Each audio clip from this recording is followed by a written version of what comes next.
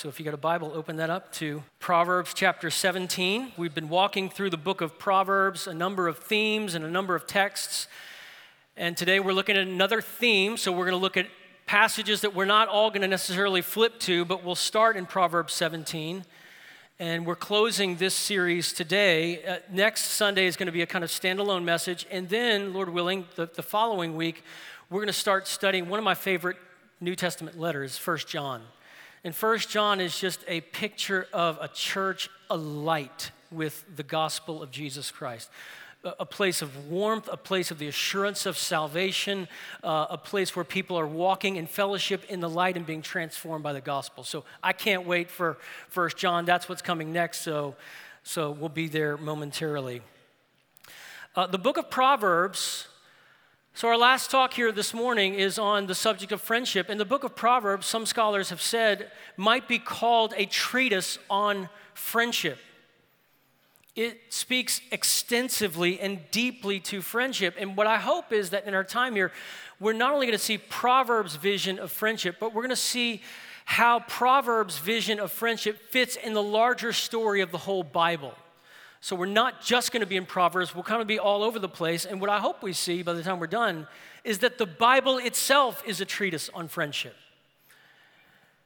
So before we get there, I've done this the past couple of weeks, and if it's been helpful, I want to do it one more time as we close this series. I want to give you some resources about friendship. So I'll just start with this. This is Dangerous Journey, and ours is worn out because we've read this so many times as a family. Dangerous Journey is Pilgrim's Progress that's been kind of simplified, and you've got pictures, and it's just a great story. One of the maybe underemphasized truths that is such a powerful undercurrent in the story of Pilgrim's Progress is how important Christian, he's the main character, how important Christian's friends are. If it weren't for Hopeful, he's not getting out of Doubting Castle. If it weren't for Faithful, they sat together in a cage and Faithful was killed for the faith and he was burned alive. It's these people that God brings alongside that get him to the celestial city. They are such a critical part of his forward progress in the faith. So this is just a sweet story that you could read and see what gospel friendship can look like. If you want to go biographical, the letters of John Newton. John Newton would be, I love church history. You may know that if you've been here for a while. John Newton would be top 3 historical heroes for me. He's the author of Amazing Grace. He's got a rich and wonderful story. And he loved people. And he was a pastor's pastor. And this lets you eavesdrop on what it looks like to be a friend, to buttress other people, to hold them up, to hold them steady with gospel truth. And you just get to read letter after letter after letter. Beautiful read. And we'll talk about him in the message momentarily. Nonfiction. Side by Side by Ed Welch, Walking with Others in Wisdom and in Love. This kind of tells us, how do you do it? Like literally answering the question, what does it look like for us to be friends in the gospel who are making progress in the faith, understanding his word and putting it on increasingly by the power of the Holy Spirit. Great book. And then one more, which I don't have a copy of because I read it on Kindle, is Made for Friendship by Drew Hunter. It's an outstanding book on the subject of friendship. So it's one more book that you get to read after you've read the one that everybody reads, Four Loves by C.S. Lewis, which is pretty much the only book anybody's ever read about friendship for the past 100 years.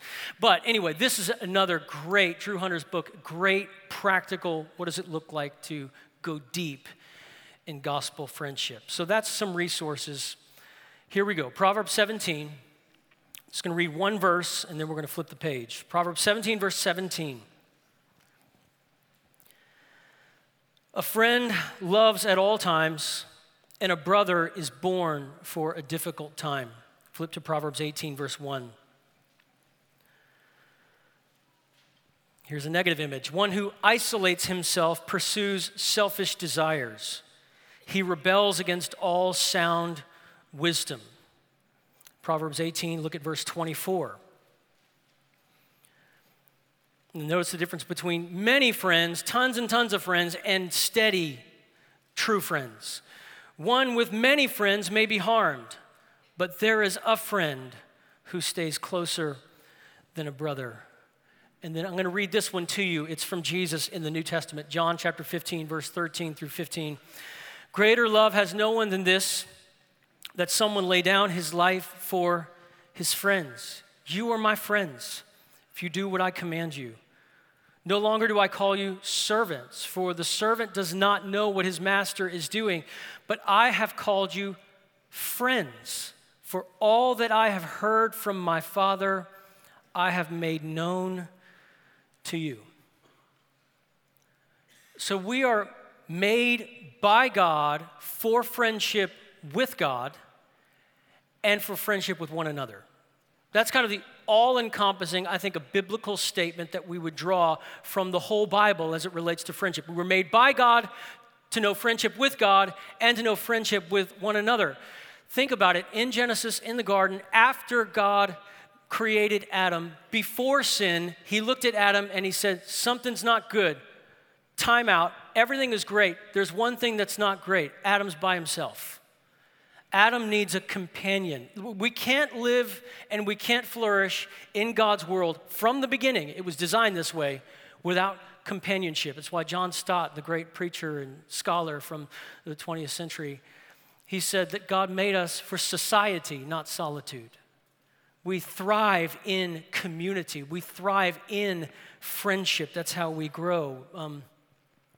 Bronnie Ware served as a nurse for many years in Australia, and she was assisting patients there in moving toward the final weeks of their lives. And she recorded some of those conversations and observations that she made right there holding people's hands as they approached death. And she recorded those things in what became an international bestseller entitled The Top 5 Regrets of the Dying. Fascinating book. And she says that what she saw is that she noticed that there was a, quote, phenomenal clarity of vision as people approach death. And she would ask her patients, if you could go back and you could do life over again, what would you do differently? And one of the most recurring, of the top 5, one of the most recurring regrets of the dying was this: I wish I had stayed in touch with my friends. It's interesting, at the end of the Apostle Paul's life, what's he asking for? The very closing words, the last words he'll ever write on a piece of paper before he dies in 2 Timothy. And he says, Timothy, do your best to come to me soon. I need to see you. And then the second to last verse that he writes in the Bible is, try to get here before winter. I need to see you. Do you have friends?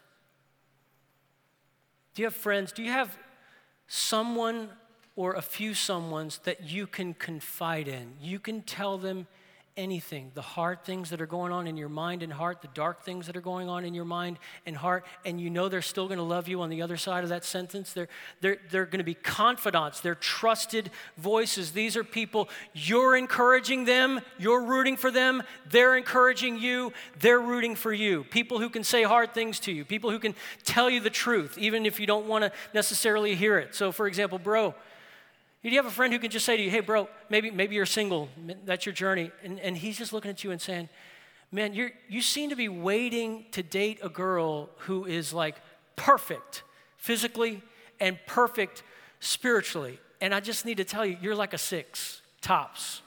Like, I'm gonna be the guy who says the hard thing. You top out at a 6. So let's just kind of be real about where we are. Or maybe somebody who is a friend enough just to say, hey, you've had cream cheese. I didn't have a chance to tell you. You've had cream cheese on your chin all night, but you were so far away and I couldn't get to you until now, right? It's the friend who's gonna tell you the thing that nobody else wants to tell you, but that's what they're there for, and they love you and they're not trying to tear you down.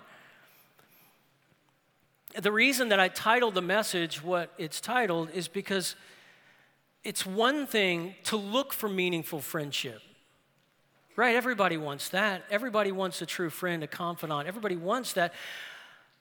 But how many people want to focus on becoming the kind of friend that we ourselves need, right? Focusing on giving the gift of friendship to somebody else, sowing to that future in the church and among God's people. So I'm going to divide our study into two categories, the problem and the pursuit. Number one, the problem.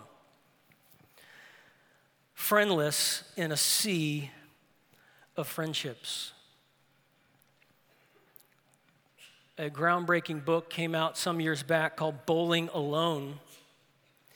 And in the book, it documented a seismic shift in the experience of Americans and their experience of friendship that took place in a 19-year window. So it documented studies from 1985 to 2004. And in that small window of time, the number of people saying they have no close friends or no close family members digging into their lives and loving on them tripled in 19 years.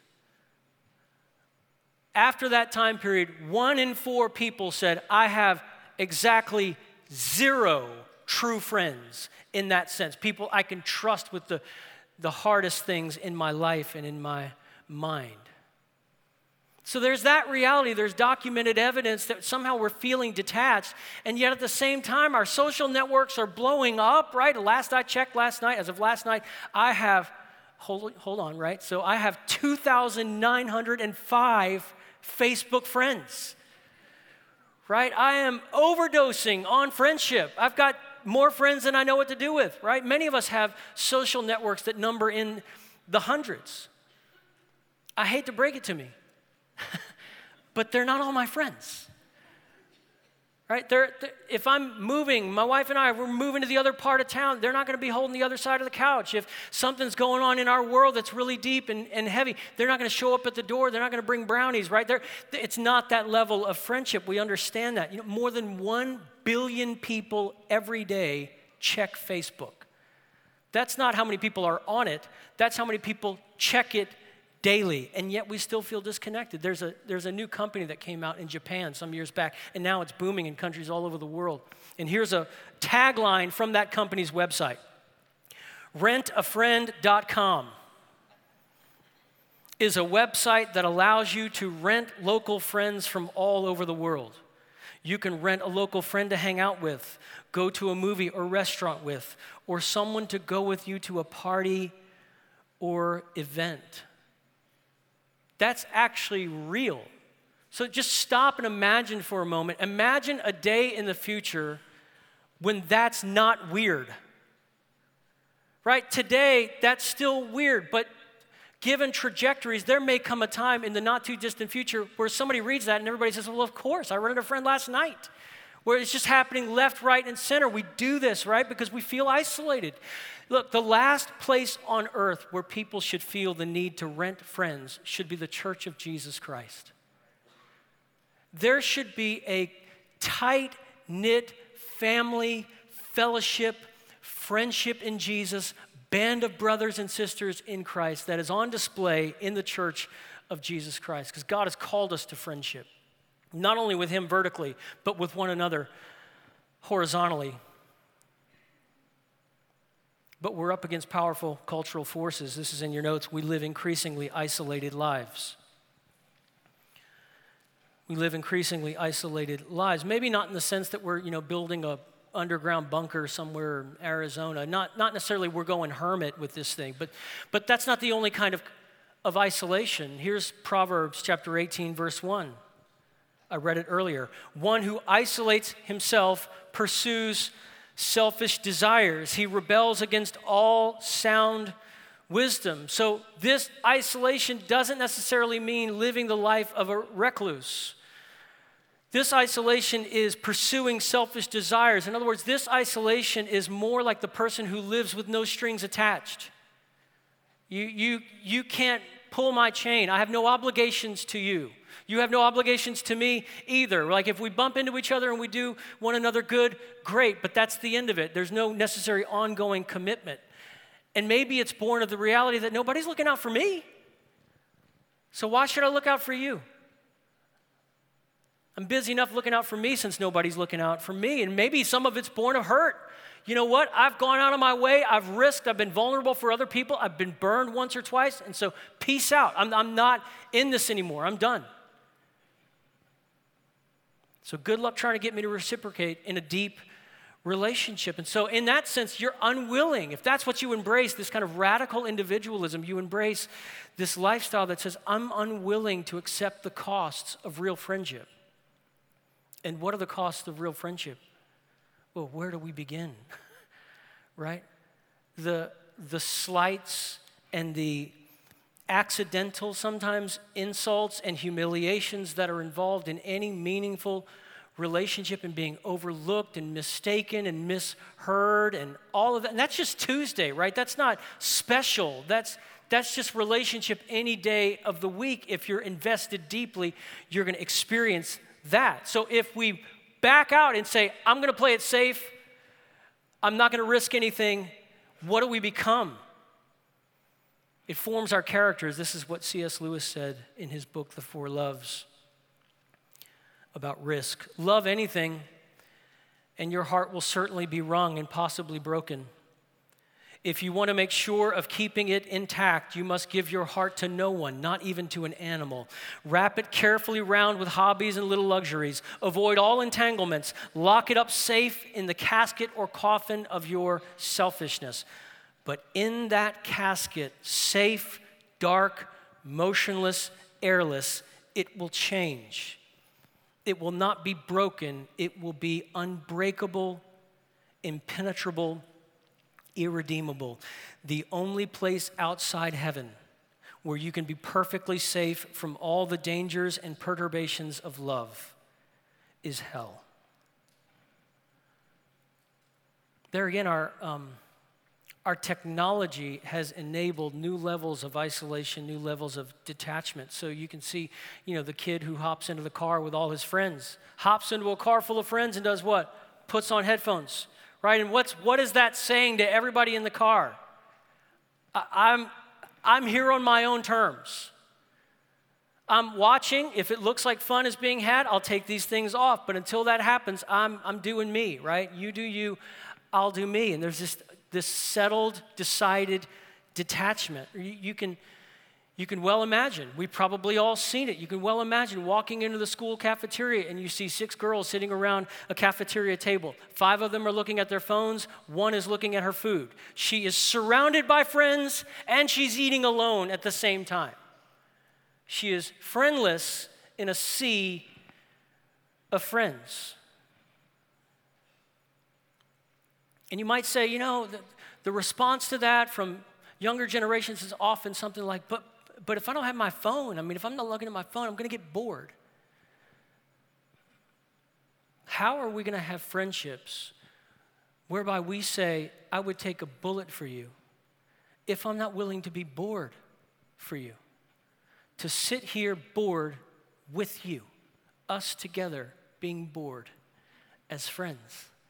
I'm that committed to you. We're going to work ourselves through this. We're going to work our way out of this boredom, out of this lull, back out into the open of joy and friendship. But Proverbs describes friendship not as detachment, but as deep engagement, personal engagement, words of love and affection entering into suffering in people's lives. The connection in Proverbs of friends is so profound that Proverbs says, think twice before you make somebody in that inner circle of your friendships.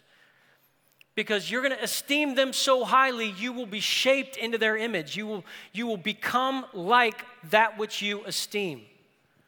That's why Proverbs, so many of them say things like this: don't make friends with an angry person, and don't be a companion of a hot-tempered one. In other words, why is it saying that? Because the influence is real. That's why Proverbs 13:20 says this: the one who walks with the wise will become wise. But it goes both ways. But a companion of fools will suffer harm. It's a predictive text. It's prophecy in the book of Proverbs. You walk with the wise, here's where your life is going. You walk with fools, here's where your life is going. The Proverbs doesn't hesitate to say, you show me your friends, I'll show you your future. I'll show you the trajectory of your life by looking at your gang, looking at your squad. This is where you're headed. That's why the very first speech of a father to his son in the book of Proverbs, right there in Proverbs chapter 1, is he gets on his knee and he says, son, hey, don't run with those guys. They're fools. They're fools, and you know what? They're cruel of heart. And you run with them, and you'll become callous inside. You'll become callous toward people's pain. I don't want that. Your mom and I don't want that for you. More importantly, the Lord doesn't want that for you. Son, don't run with that gang. It's the wrong group. People who mock others for sport and attack the innocent gratuitously. He says, that's not your crowd. I heard someone say, you are the average of your 5 closest friends. If that's true, where is your life headed? If you're the average of your 5 closest friends, where's that taking you, right? So much of Proverbs is written to the young. So let me just pull the young in here for just a second. Middle school kids, high school kids. Let me ask you this. Does the character of your closest friends in your life right now, does the character of those friends suggest that your life is trending toward wisdom or trending toward foolishness? If you stay with them and you become more like them and their influence in your life, are you moving more toward justice, more toward compassion, or more toward cool factor? Are you moving deeper into humility, deeper into courage and conviction, or deeper into trendiness and triviality? Proverbs wants to get us thinking about the decisions we make and who we bring all the way inside. If you become like your closest friends, will you fear the Lord more by the end of this year? Will you love him more deeply, cherish his word more fully? I sat in a training session that Brook Hills Student Ministry puts on every summer. It's called Band Camp, and it's put together for musicians, people who are desire to grow in their musicianship and maybe eventually serve in student ministry or in worship ministry. It's just an excellent thing, and it happens all week long. And I'm sitting in a training session that's being led by one of our students. It's Trip Watkins, and Trip Watkins is leading that session. I'm sitting there, I'm taking notes. It was so good. I'm snapping pictures and sending it to his parents. I was that guy. It was not my finest moment. But anyway, I was just so proud, and I couldn't get up there fast enough to say, that was awesome. What you were investing in these younger kids, that was amazing. Your leadership, just the way that you were encouraging them and pouring truth into them, it was so rich. And you know what else I was thinking as he talked? Literally, in my mind, I thought, you know what I needed in high school? I needed a Trip Watkins. Because Grace King High School was eating my lunch, and I needed one other believer who said, us together, we're marching forward. We're going to urge each other forward toward the wisdom of God's word. It's a beautiful, beautiful thing. It's what's supposed to be happening in the church among friends. It's what's supposed to be happening in student ministry and college ministry all over the church. I've been praying this week as I'm preparing for this message, that this kind of verbiage, that our students would launch a full-scale rebellion against this world's definition of friendship. And just say, this is where we part ways. Y'all are going that way, we're going this way. God's word instructs us in how to do this wisely. Man, wouldn't that be awesome? Urging one another toward courage and holiness and hope and mission. That's the stuff. So if we held what Proverbs says about friendship up against our friendship, we'll probably realize, next point, most of what we call friendship is really acquaintanceship. Friendship is not something superficial in Proverbs. Again, a sampling, Proverbs 18:24. A friend sticks closer than a brother, Proverbs 17:17. A friend loves at all times, and a brother is born for adversity. Proverbs 27:6. Faithful are the wounds of a friend, but the kisses of an enemy are deceitful. So what's God's purpose for our friendships? Point number 2, the pursuit. God's will for our friendships.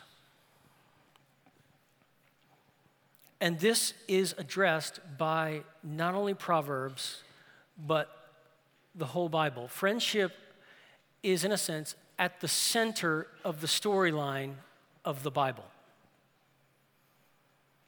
What happens before the world exists? God exists. God is triune. God in 3 persons. We just sang it. blessed Trinity, Father, Son, Holy Spirit. What's going on 1 billion years before the world exists? The Father is honoring the Son, and the Son honoring the Father. This mutual honor society of the community of the one God, the triune God. And creation was the enlarging of the circle of the joy of the triune God. So let us make man in our own image. In his image, he created them. Right? It doesn't say, let us make man in our image. In his image, he created him. No, when you're going to create something in the image of a community God, it's going to have to be a them that's created to reflect the image of the eternal God. This is in your notes. God made us to enjoy friendship with him. So if you're reading the early goings of the Bible, and there you are in the garden and everything is great, so you ask the question, well, how do we get from a garden? I know what happens in the New Testament. Jesus ends up on a cross. The Son of God ends up dying on a cross. How do we get from a garden to the Son of God dying on a cross? Well, here's the big story of the Bible. God made us to enjoy friendship with him, but what did? We unfriended him. Right? In the garden, we said something like, well, we need some space. It's gotten a little close. We think it would be good for us to have a little bit of space. But here's what happened, and James talks about it in the New Testament. Friendship with the world put us at what? Enmity with God. That's what ended up happening. Our friendship was broken, and so now we need to be reconciled. If we're ever going to get back together, we're going to need a reconciliation work. We had rebelled against God, and they brought in all these new experiences in their own hearts and lives, right? Fear, this new thing. Well, what is this? It's called fear. Shame, that's shame. It's going to be here for a while. Guilt, all that stuff just comes flooding into their own self-conscious existence, and they're lost.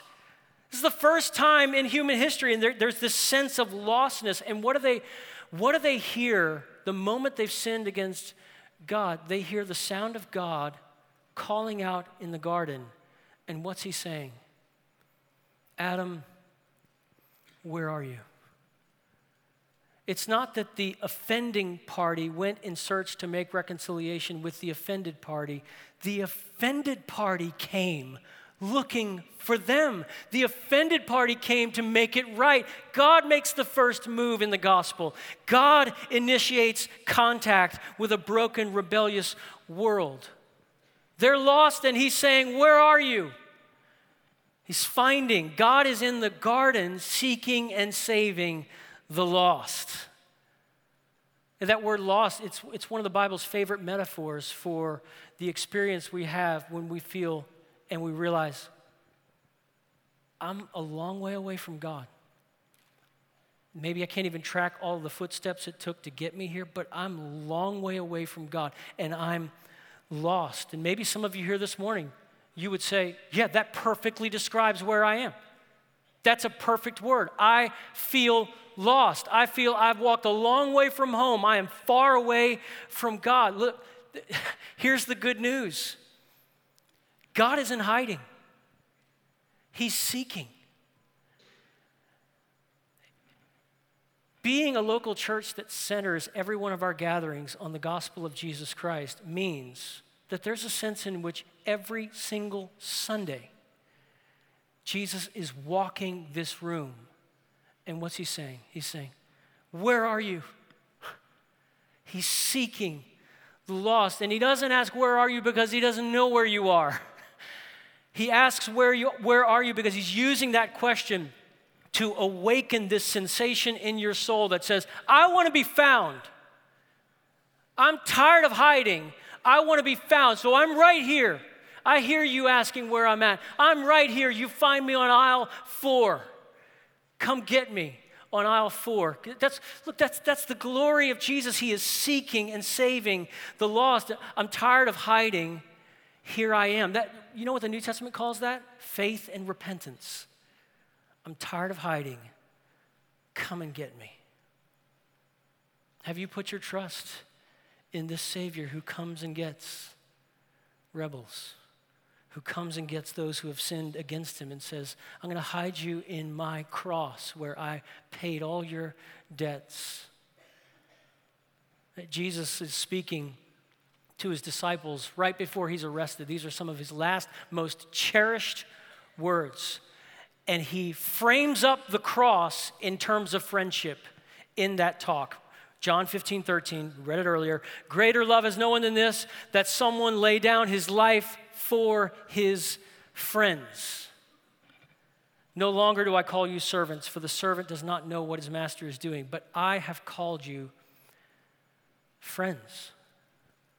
Friendship is at the heart of the gospel. Friendship is at the heart of the Bible. All who put their trust in Jesus Christ as Lord and Savior, you will find him to be the friend who sticks closer than a brother. Him as the friend who loves at all times and never fails and is born for adversity. No friendship in your life is more sustaining and more important than friendship with Christ himself. The church used to sing, right? What a friend we have in Jesus. Not only our sins, our griefs, our sins and griefs, what's bad and what's hard, we bring it all to our friend, Jesus, and he bears it with us. He steps into the darkness, he sits with us in the ashes and sustains us. But here's the thing, God wants us to enjoy friendship with him, but this too, God made us to enjoy and extend friendship to others. It's not just that vertical relationship, glorious and essential as that is. God says, I want to give you the gift of friendship among yourselves. I want to bless you with that gift of human, earthly friendship. We were made to know the gift of human friendship. You know, the oldest problem in the world is not sin, it's loneliness. Before sin entered the world, God said there's something wrong. And the wrong thing was Adam's by himself. Adam lives in solitude. It's not good for the man to be alone. Sin hasn't entered the world. In other words, Adam walked with God in the cool of the garden, and yet he needed friends. Adam never had a dry, quiet time, and yet he needed human friendship, human companionship. The one ache in this world that is not the result of sin is the ache for human friends, companions. A book that came out several years ago called The Briar Patch Gospel, fearlessly following Jesus into the thorny places. And the author of the book talks about the war zone that is middle school, right? The emotional torrent that comes over those who walk through middle school. And he talks about a boy named Jerry in his middle school. Here's what he says. We were in the 7th grade. For most of us, the saving grace that rescued us from the universal cruelty of middle school was finding someone to look down on who was more awkward, more uncoordinated, and more shunned than we were. In my school, that someone was Jerry. He was the unchallenged low man on the totem pole. Even he knew it. I wasn't popular or cool or athletic, but at least I wasn't Jerry. And he goes on to describe Jerry's appearance, but then he describes the main thing that made people pull away from Jerry, and it was the smell. There was a smell that followed Jerry everywhere he went, and it was incredibly pungent. People would hold their breath as he walked past them. He said this, when Jerry passed us in the halls, it was as if he was surrounded by a repellent magnetic field. Nobody would get within 6 feet. He was like Moses parting the Red Sea. And the author goes on to describe a moment where he said, I was in the boys' bathroom, and I heard the door open, and I looked, and it was Jerry. And he said, I couldn't get out. And he said, so I held my breath. I tried to draw it in so I could hold it as long as I possibly could.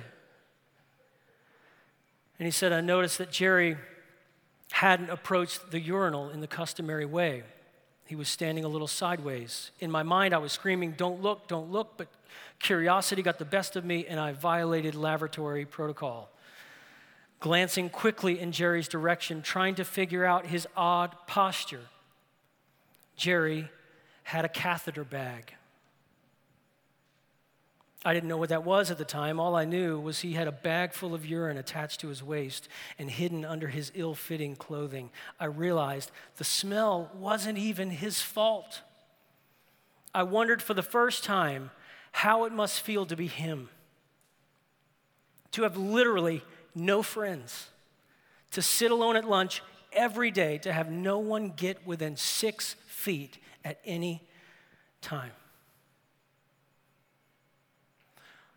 What if you could find the Christian students on campus and you couldn't find them because they were just wearing, student ministry swag or because they had Christian-themed t-shirts? What if you could find them because they were sitting with Jerry? What if you could find them because their hearts weren't cruel but were kind and their friendship was missional? It was outgoing, loving, merciful, compassionate friendship. The early church was a shining city to the friendless, to the outcast, to the poor. They would pull up at the window of the church and they would look inside and say, look how they treat their poor. It's like everybody's on one common level and they're all dear friends, rich and poor, slave and free. Every ethnicity, it's like they're one people. Who does that in the Roman Empire? How do we get inside? And it made the gospel beautiful. It sparkled like a gem to them. And they said, tell us, whatever it is that you're saying in the world, tell us, because it's beautiful. And it adorned the message of the gospel, and it lent credibility. Jesus said it would do that. Jesus said, you know how the world's going to know that you're my disciples and that the Father sent me? By the love you have for one another. There's going to be missional success born of genuine friendship in the life of the church. This is going to get crazy things done in the world if you love each other as friends. Many Christians know the name William Cowper. It looks like it's spelled Cowper, but William Cowper, who was a great, phenomenal, prolific hymn writer and poet, a deep soul. He wrote, There is a Fountain Filled with Blood. He wrote, God Moves in Mysterious Ways. All kinds of just beautiful writing. What is less known is that he had a profound struggle with depression for his whole life. And his sole patrol was John Newton, author of Amazing Grace. And John Newton was his pastor and his counselor, and most importantly, his friend. And Newton would say, hey, William, I'm going to go visit congregants today, and I want you to come with me. And they would walk all over the parish together. He'd say, we're just going to walk together out in the breeze, and we're going to talk on our way. We're going to go pray with this congregant member over here. We're going to go catechize this congregant member over here, and you and I are going to walk together. And they would just walk all over town. And then Cowper faced a much more acute struggle with depression, and he had to be put on suicide watch because he attempted suicide on a number of occasions. And then he was unresponsive to Newton's encouragement. The kinds of things Newton had said before that brightened his countenance no longer did anything to William Cowper. And you know what Newton said? He said, come live with me. Wow. It's time you move in. And he walked with this friend. And you read their letters and their correspondences, and there's no sense in which Cowper was his project. Cowper was his friend. It was mutual. He learned from this man. Here's what he said. This is the summary of my walk, John Newton's walk with the man William Cowper. The Lord who had brought us together had so knit our hearts and affections that for nearly 12 years we were seldom separated for 12 hours at a time when we were awake and at home. Now he's going to give the summary of the first 6 years and the second 6 years. The first 6 I passed in daily admiring and trying to imitate him. During the second 6, I walked pensively with him in the valley of the shadow of death. A friend loves at all times, and a brother is born for adversity. I love it's a parting. You can quickly pass it if you're doing a Bible reading plan and you're going through 1 John, 2 John, 3 John. 3 John chapter 15 has this just beautiful passing language of friendship. Here's how he closes it down. John's leaving, and he says, peace to you. The friends send you greetings. Greet the friends by name. Gospel friendship has been the hallmark of the church for 2,000 years. The last place on earth people should be able to walk inside and not find a friend is the church of Jesus Christ. How's that for language of the church? What if we started talking like that? Hey, peace to you. Friends greeting you in Christ's name. You know what will turn this church into a magnet? If we have Proverbs 8:6 reality in our friendships. Here's Proverbs 8:6. Listen, for I speak of noble things, and what my lips say is right. For my mouth tells the truth, and wickedness is detestable to my lips. All the words from my mouth are righteous. None of them are deceptive or perverse. So you got friendship where there's truth speaking. There's not guile. There's not two-faced. There's not gossip. There's truth speaking, and it's not truth speaking to blast somebody to smithereens. It's speaking the truth in love. It's truth that doesn't tear down but builds up. What'll make this church a magnet if we have Proverbs 27:9 reality in our friendships. Oil and perfume makes the heart glad, and the sweetness of a friend comes from his earnest counsel. That's magnetic. Another thing, constancy in friendship is magnetic. Proverbs 27:10, don't abandon your friend or your father's friend. I was thinking about it this week.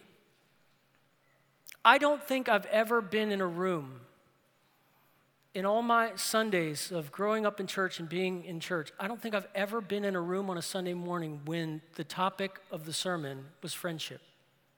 I don't think I've ever heard a sermon preached on friendship. The only one that I can remember hearing, I was working on a construction site in college, and it affected me so deeply. I remember the pastor's name. Somebody told me about him. I haven't listened to a sermon from him since. His name is Carter Conlon. He preaches at Times Square Church in New York City, and I listened to this message from Carter Conlon on friendship, and I still remember one of the sentences in his message. He said, friendship biblically is the person who's walking in when everybody else is walking out.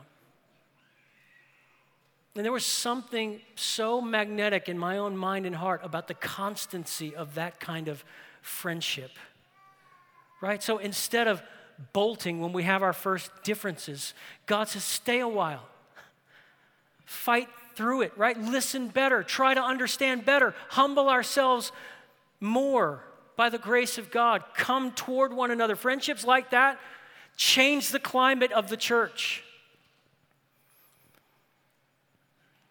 Proverbs 12:25, anxiety in a man's heart weighs him down, but a good word makes him glad. One of the central purposes of friendship in the book of Proverbs is the ministry of encouragement. Same thing was happening even in the New Testament. Paul, in his last letter in 2 Timothy, he's praying a blessing on someone who's named there. His name is Onesiphorus. And why is he praying this blessing on Onesiphorus? He's like, may God show him mercy. Why? Because he often refreshed me when I was in chains. Ministry of encouragement, the ministry of refreshment. So, Brook Hills, two things for us to think about as we move forward and we desire to apply this to our lives. Two practical things. Number one, thank someone. So who has been there in a unique way this year for you? Ben Rector is one of our favorite recording artists, and he has a song about what might we start doing if we knew that the world was going to end? And one of the things that he says, I love it. He says, I'd call up everyone I loved and drive them out to California. And what would they do out in California? He said, we'd say all the things that we'd been scared to death to say until then. What are you afraid to say that might make your relationship deeper this week? Is there affection in our relationship, in our speech toward one another? in our small groups is their depth of friendship. Are we pursuing each other? Are we sustaining and speaking words that sustain one another? Paul said to the church at Philippi in the first chapter, it's right for me to think this way about you because I have you in my heart and you are all partners with me in grace, in my imprisonment and the confirmation of the gospel. For God is my witness how deeply I miss all of you with the affection of Christ Jesus. Somebody came up to me after the first service, and he talked about what a friend said to him after 36 years. A friend said it this week and said, you are worth more than 1,000 friends. And he's right here in tears. He said, 36 years. He said, it changed my life to hear those words. 2, reset your friendships. Reset your friendships. What would it take for you to become more available to true friends? Not everybody, but more available to a few true, close friends. How could your small group take a step toward deeper relationships? Do you ask your friends questions that open up spaces for real talk? So maybe you've got better ones, but here's just 3 very brief ones. Ask your friend, what's good? What's good right now? And then ask them, what's hard? And then ask them, what can I help you carry?